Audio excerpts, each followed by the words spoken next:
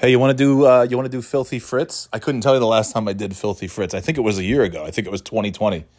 Christmas, maybe. I don't even know. I have no idea the last time I did Filthy Fritz. But let's do it now. Let's listen to one of his latest yarns. Remember, for those of you new to the podcast, in New Hampshire, there's one television station in New Hampshire. One, the ABC affiliate, which is WMUR. Located out of Manchester. That's the news station for all of New Hampshire. Crazy as that sounds. For us here, just a stone's throw from the state line of Massachusetts, within the greater Boston area, in southern New Hampshire anyways. I don't know about the rest of New Hampshire. I know way up in the mountains, it's WMU. I mean, like way up, like towards the border. It's, it's Canadian stations. It might even be like a station out of Burlington, and then It's so weird. But most states have a bunch of cities, and they all have their own. The Albany area in New York has its own ABC, CBS, Fox, NBC. Binghamton has it. Buffalo. There's New York City. There's all the major Syracuse. Right? They all have Plattsburgh. The big markets, the not so big markets, they all have them. New Hampshire, I would imagine Vermont is probably the same. I would imagine the small states like the Rhode Island and Connecticut type, that's probably the same. New Hampshire has the one ABC affiliate, WMUR. The Boston, we have two ABCs. If you live in Nashua, you get two ABC stations. You get the Boston one, WCVB, and we have CBS out of Boston, WBZ. NBC out of Boston, WNBC, I don't know what it is, and WFXT is Fox 25 Boston, but they now call Boston 25 because it's very liberal and they don't want people to think that they're watching Fox, even though it's quite obvious.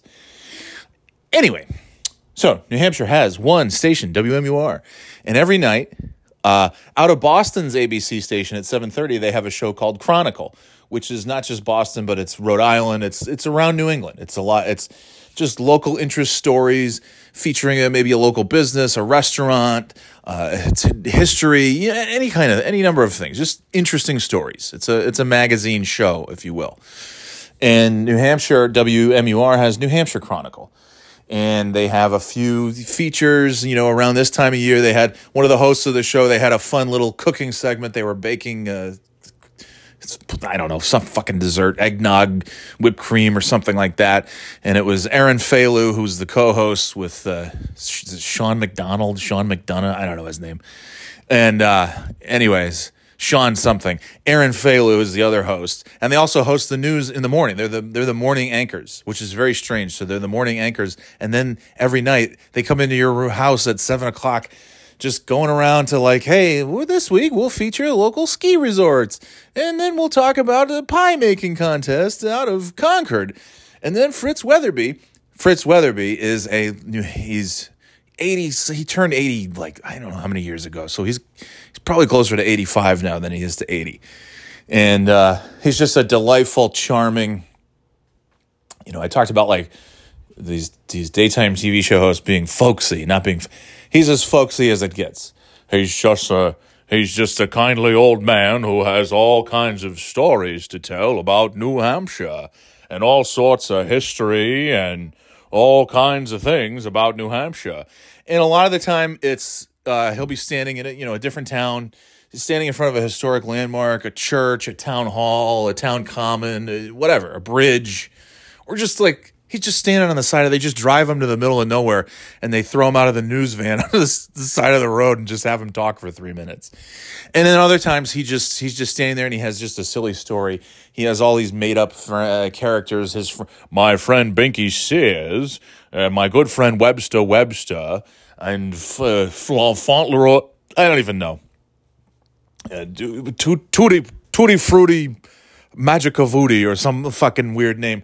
It's got all these ridiculous names. So years ago, I took that and just made up my own Filthy Fritz.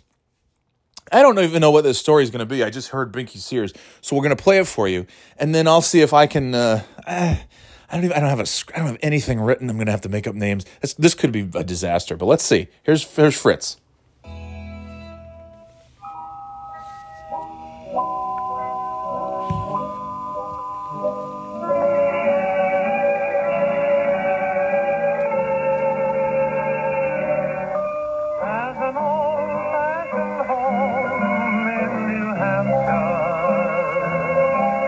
light in the window for me. My friend, Mickey Sears, was really happy to see the package there on his doorstep earlier that week. He had sent for a new waterproof cover to put over his gas grill. Mickey used his hunting knife to open the package. Inside, it was odd-looking, but Mickey didn't think about it. He tore the plastic bag open and took it out. "What?" he said. Well, it certainly was not the cover for his grill. Mickey grabbed the packaging, and sure enough, it was not addressed to him. It was addressed to his next-door neighbor, Bruno Schnorfel, and Bruno's wife, Marge. As you no doubt know, Bruno is a difficult person. He is dour and suspicious, and he is sure that people are plotting stuff. He and Binky headed out some years ago when Bruno charged Binky with poisoning his chickens. Later, a guy from the county extension service told Bruno that the chickens had died of bronchitis, but Bruno to this day believes that Binky killed his chickens in spite. And now, Binky had opened this package addressed to his arch enemy. And then Fern came in. "What is this?" she said. "Well, I think it's called a bustier," Binky said. Well, Fern inspected the bustier. It was lacy and black. "You bought me a bustier?" "I didn't buy you a bustier." "Well, who did you buy it for then?" "I didn't," he said. "What?" "I didn't buy it. We got the mistaken package. It was addressed to Bruno next door." "Bruno?" "Well," she said, "this is a lot smaller size than Marge wears. What are we going to do?"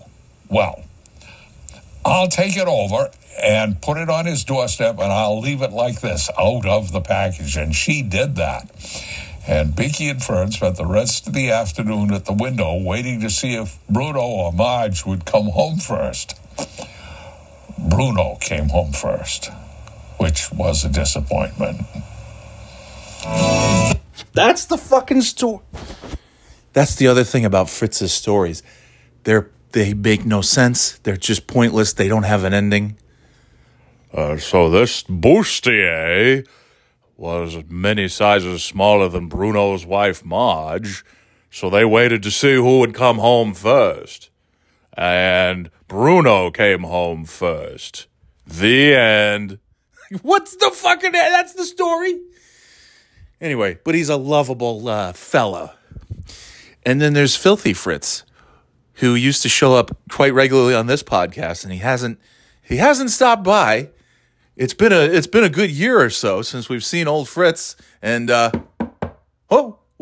yes? Come on in.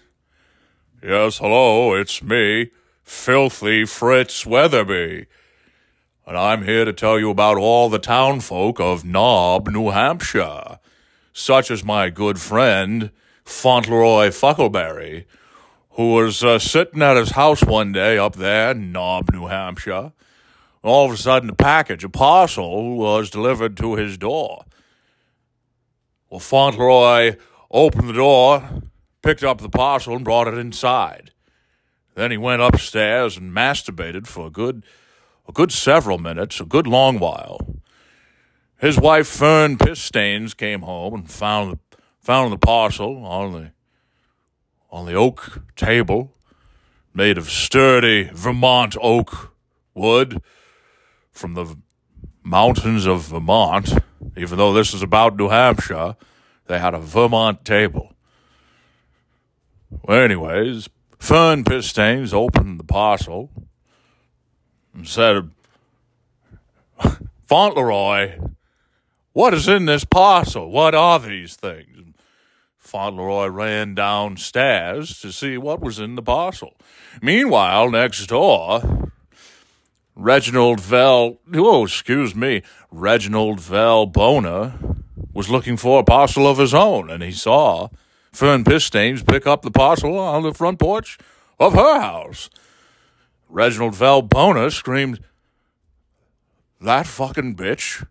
She stole my parcel! That goddamn whore stole my parcel! It was filled with dildos and butt plugs and all kinds of sex toys, anal beads, and the like.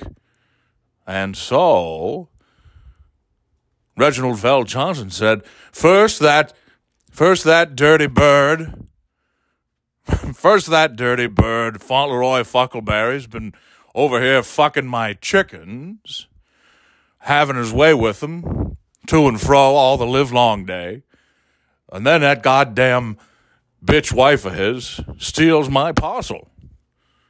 Meanwhile, back at Fauntleroy Fuckleberry's house, Fern Pissstains opened the contents of the parcel, and as I mentioned, screamed up to Fauntleroy, "What is in this parcel, Fauntleroy?" And Fauntleroy came downstairs and looked at the contents and said, "Well, I'm no big city sex fiend, but that looks like dildos, butt plugs, anal beads, cat o' nine tails. I don't quite understand why it's here delivered to our front porch, Fern." Then Fern looked at the front of the box and the parcel, said, "Oh, this was supposed to be delivered to Reginald VelBoner." Had to remember his name for a second. And they said, "Oh, but Reginald VelBoner, we all know that Enos von Sweets, his wife, who never took his last name VelBoner, Enos von Sweets, his wife, well, this isn't her cup of tea. This isn't her sort of thing." Well, just then they saw Reginald VelBoner next door pull out of his driveway and drive off to pick up his wife, Enos von Sweets, from the local Buckaburger, Wanka Wiener, whatever the name of the restaurant's called. I can't quite remember at the moment. They said, "Well, we best return." Fern Pissstains and Fauntleroy Fuckleberry said, "We best return this parcel to its rightful owner." So they brought it back over to the porch of Reginald VelBoner and Enos von Sweets, who was, of course, at the Wanka Wiener Tug-Ya-Meat. That's the name of the restaurant, not to be confused with the Buckaburger Dollar Dog, as told by the original Fritz. I knew it would come back to me eventually. So, Enos and Reginald, I should say Enos and Fauntleroy, brought the parcel back over to Reginald VelBoner's porch and left it there. And then they went back and they hid inside the window. But not before old Fauntleroy took a good plowing to Reginald's chickens out in the backyard. Even though, as you know, he had been whacking off upstairs just a few minutes prior. The man who claims to be no big city sex fiend sure does have a proclivity for jisms. In any event, they waited to see who would come home first, Reginald VelBoner or Enos von Sweets. Of course, they were both in the same car at the same time, so they both came home and they saw the parcel filled with dildos and butt plugs and cat o' nine tails and anal beads, that sort of thing. Fauntleroy Fuckleberry and Fern Pissstains came over to Reginald VelJohnson's front porch and said, "Aha! We caught you with your sicko sex fiend sex toy fun box, didn't we?" Well, just then, Fauntleroy Fuckleberry tripped on the stairs at Reginald VelBoner's house, fell backwards, his pants, his trousers, got caught on a loose nail and ripped his pants clean off. Reginald VelBoner said, "You get that filthy, pantsless Fauntleroy Fuckleberry off of my property post-haste." And just then, Reginald VelBoner tripped over his own stairs and landed mouth first on old Fauntleroy Fuckleberry's dripping hog. "Well, Reginald VelBoner," said Anus Von Sweets. Looks like you had your cock and ate it too.